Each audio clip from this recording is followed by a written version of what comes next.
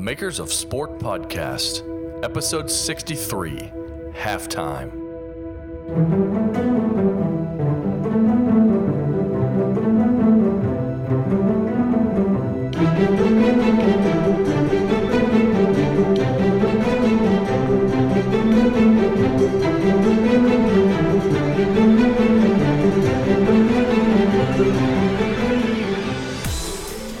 Hello and welcome to Makers of Sport Halftime, the shortened show on the off weeks of interviews where I discuss topics such as professionalism, entrepreneurship, and business to help you in your careers so that you can apply it to the sports industry.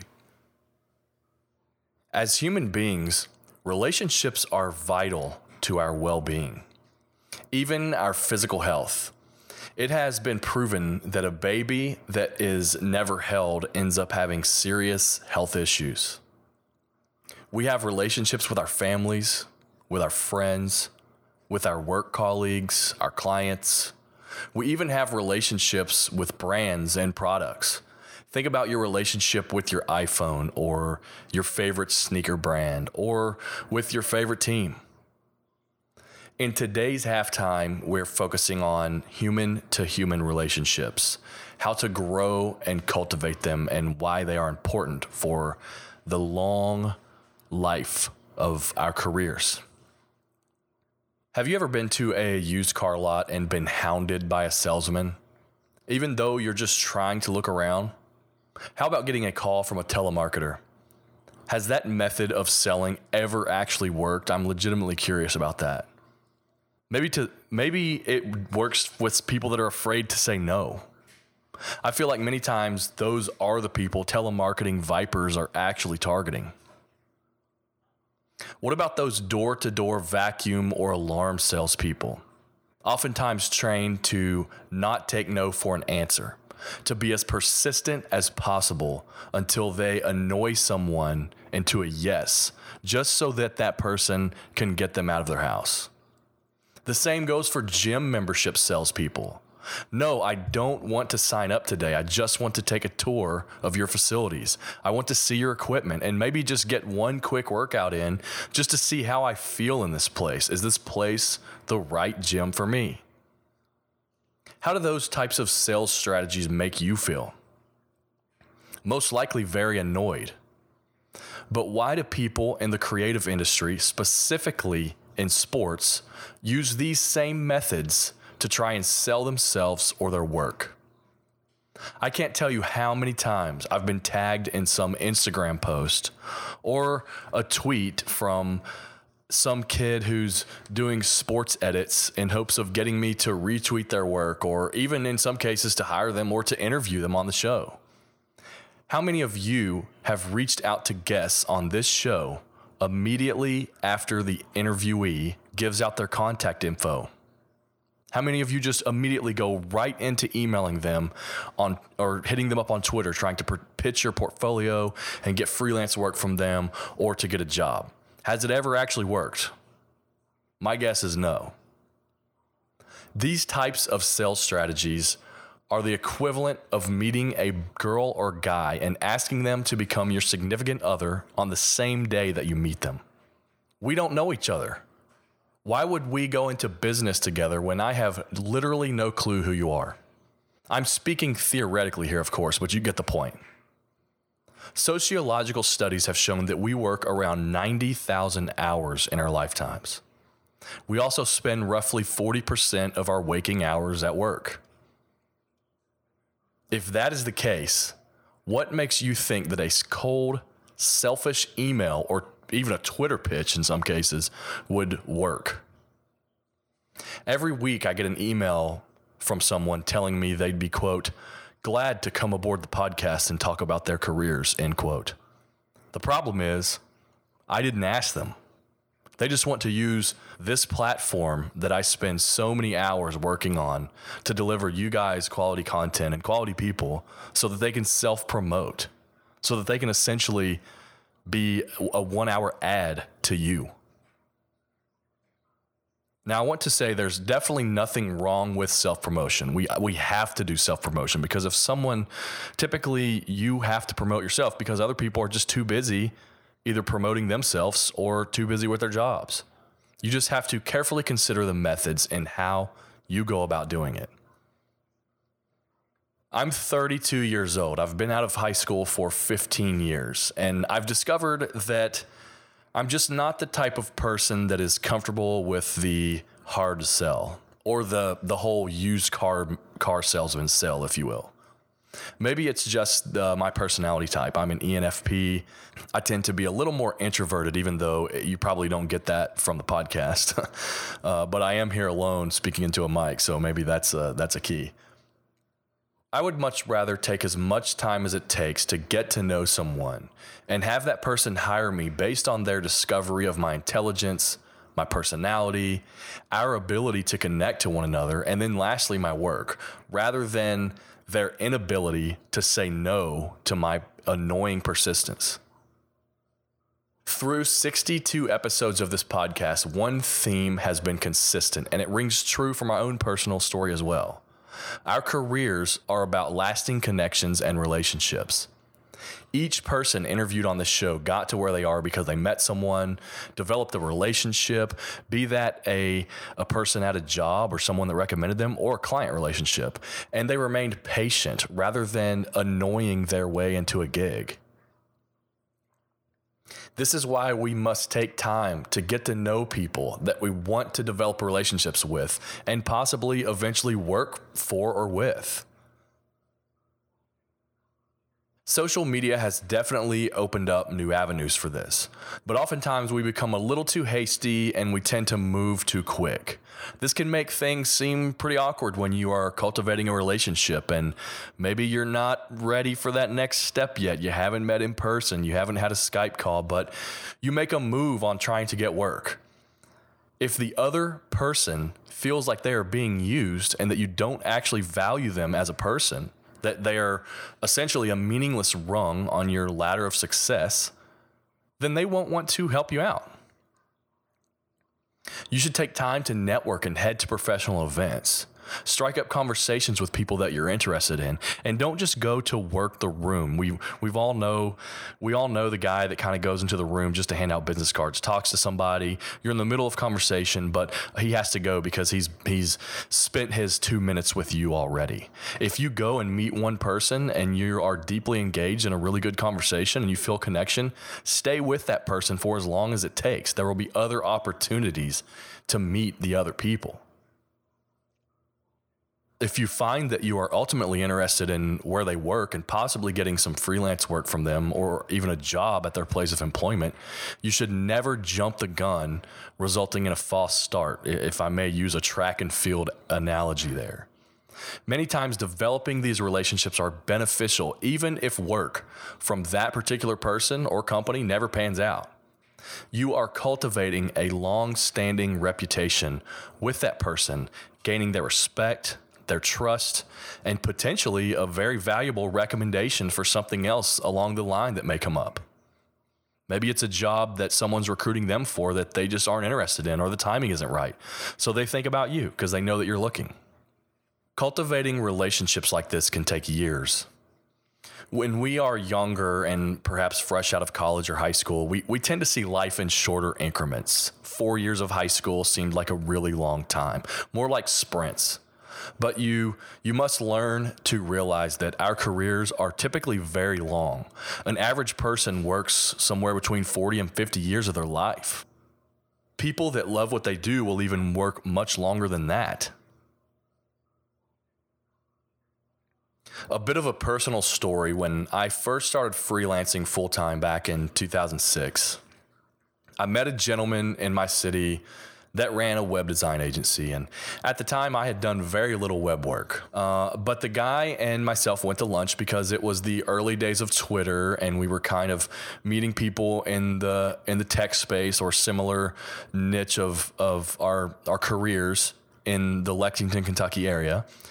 And then one lunch turned into 2 lunches, which turned into dinners, which turned into drinks, which turned into our families meeting one another, which turned into a friendship. Eventually, this gentleman had grown his company to the point where he needed to hire a creative director, as his current creative director, which was his partner and co-founder, was moving more into a COO role, more along the corporate level. He didn't even post that job online. He met with me, we had dinner together as usual, and he offered me a position with his company as a creative director at the end of the dinner.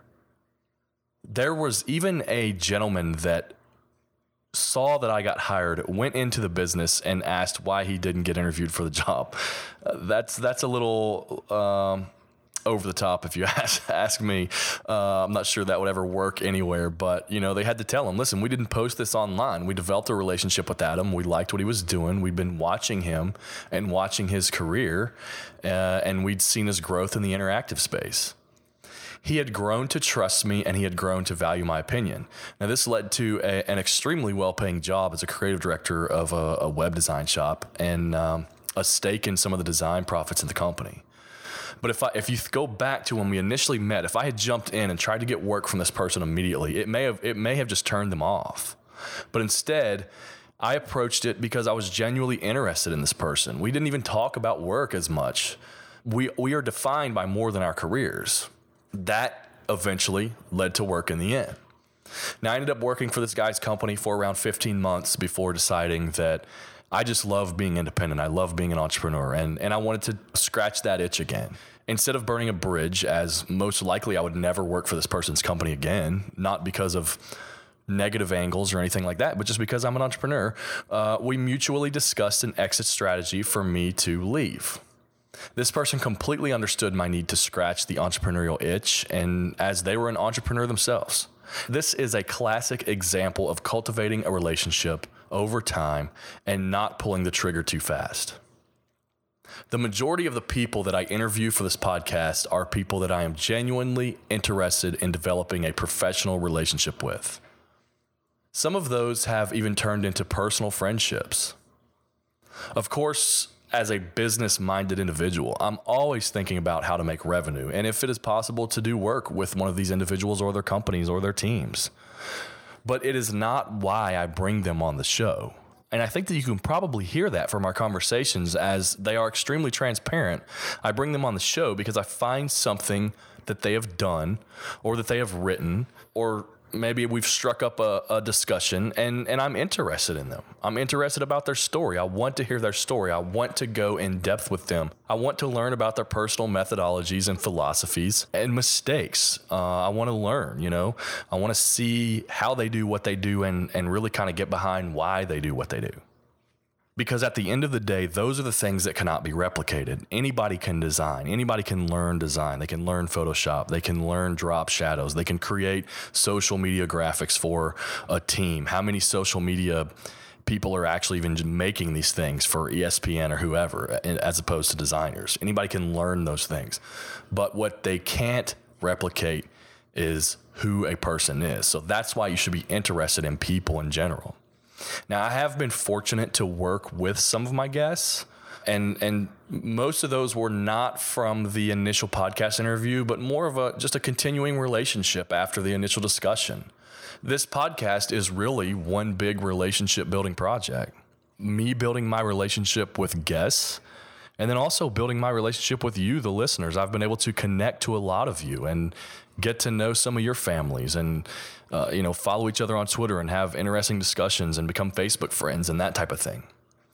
Even as we approach 2 years of the show, if I had yet to work with anyone that has been a guest, it wouldn't bother me. Simply because I know that I'm in this for the long haul. I'm in this to build long-standing relationships in a niche of business that I love. I'm in it to connect to people and to connect people. Virgin founder Richard Branson is at the top of the world when it comes to building relationships. The company Virgin, from a brand perspective, and even himself as a business person.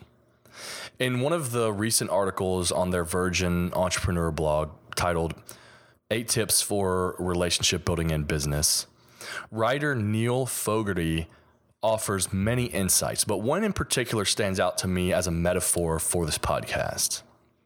He says, quote, Before asking for something, offer something, end quote. Now, how often do you approach business in your relationships like that? Many people tend to be me. It's about me. I want you to introduce me to this person. I want to get work from you. I want you to hire me. It's a very simple concept, but it's often overlooked by people trying to network in this noisy world. The gentleman writing this article even mentions that he gets emailed daily by strangers, and within the first sentence, they ask him to introduce them to Richard Branson. How completely arrogant for someone to expect another person to introduce them while asking for it in that sort of manner, like they're entitled. Being from the state of Kentucky, I live in an agrarian region. An old farmer's mantra is that when you plant a seed, you never know which ones are going to rise up and which ones aren't. But you plant them anyway, because if you don't, you know that none will rise up. This is actually a great metaphor for building and cultivating relationships. Continue planting seeds, continue investing in, and genuinely being interested in people. You never know which relationship will help you out in the long run. Do not connect to people selfishly or use people to get ahead. Invest in people, and it will all pay off in one way or another in this long marathon of our professional lives. And to add, once those relationship doorways are open, be sure to stay in touch.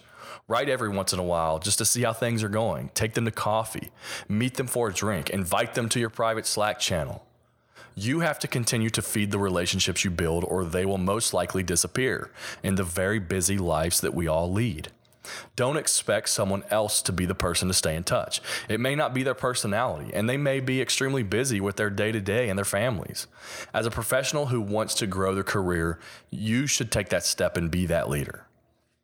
If you have any questions or comments for me on this topic, or have suggestions for any other topics you'd like for me to discuss in these halftime episodes, then please feel free to email me at info@makersofsport.com. Speaking of email, be sure to sign up for the newsletter where I send out an email weekly called Weekend Reads. The newsletter includes articles, sports design or tech news, links that I find inspiring, and especially my own articles that have really been sort of morphing into another one of these halftime episodes. You can sign up and support the podcast by going to makersofsport.com/email. On next week's episode, Ben Osborne will be joining the podcast. Ben is the editor-in-chief of Slam Magazine, a long-standing basketball publication that has a bit of a hip-hop and fashion vibe to it. They really sort of pioneered the whole sneaker fashion, basketball fashion culture as they were created in the early 90s. Ben has been with the publication for 20 years, and 9 as editor-in-chief. In addition to Slam, though, Ben has also been involved with a documentary, The Legend of Sweet Pea, about the NYC streetball legend Lloyd Daniels, as well as a book called The Brooklyn Cyclones, Hardball Dreams, and the New Coney Island. To learn more about the magazine, if you aren't familiar with it, it actually has pretty nice design work. Go to slamonline.com. As always, please like, rate, and write reviews of the show on iTunes. You can get there by going to makersofsport.com/iTunes. I'll accept likes or ratings on Stitcher, SoundCloud, or whichever application is your preference. I recently actually discovered that reviews for other countries do not show up on my iTunes since I'm in the US store. So I appreciate those of you that have taken the time to leave a review and have not been thanked for it in countries outside the US. Here's a review written quite a while ago by a New Zealand iTunes user, Robert Miller. Robert writes, "Super inspirational, and not just for those interested in the niche of sports design. Adam does an excellent job with both the interview and the halftime episodes. After each episode, I come away feeling deeply inspired. Greetings from New Zealand, and keep up the great work." Robert, I apologize it took so long to discover your review. I really appreciate you taking the time to write, and I also thank you for taking the time to listen from New Zealand. I hope to bring you some more content specific to your region pretty soon, as I'm hoping to get in and interview some of the All Blacks staff. As for the rest of you, please take some time to leave a review and share the show. If you want to leave a review on iTunes, you can get there by going to makersofsport.com/iTunes. If you don't have an iTunes account, then you can share, write reviews of the show on Stitcher, SoundCloud, or wherever happens to be convenient for you when you listen to the podcast. One quick announcement. This is most likely going to be the last public halftime episode. I know many of you get value from these and you appreciate them, but these are actually going to move behind the official Makers of Sport community paywall, which will be launching soon. The interviews will always be public and they'll always be free. However, the community is going to be launching soon, and it's in progress. And I know that I've said that for many, many months, but we've made some real progress on this thing, and we're hoping to get that launched soon. It will include a Slack channel for people to network and chat. It will, of course, include the halftime episodes, as those will no longer be public. It will include live Q&As with future guests and past guests, and Google Hangouts once per month. And it will also include hoping to eventually live stream some episodes. So there's definitely going to be some benefits to joining that community. And you guys know that this podcast is 100% listener supported. It's not advertising supported. So joining the podcast will allow me to, joining the community will allow me to purchase better equipment, get some of the software that I can stream some of these things, and really just be able to put more time into bringing you guys content on a consistent basis, and continue bringing quality content, and maybe even do some interesting things like travel and do some more on-site things or even video. If you follow on Twitter at Makers of Sport, or sign up for the newsletter, makersofsport.com/email, the community will definitely be announced there when it launches. Lastly, please follow me, ask questions, or say hello to me on Twitter, and like the Facebook page at facebook.com/makersofsport. I'm at T. Adam Martin on Twitter. The show is at Makers of Sport. Until next time, have a good week.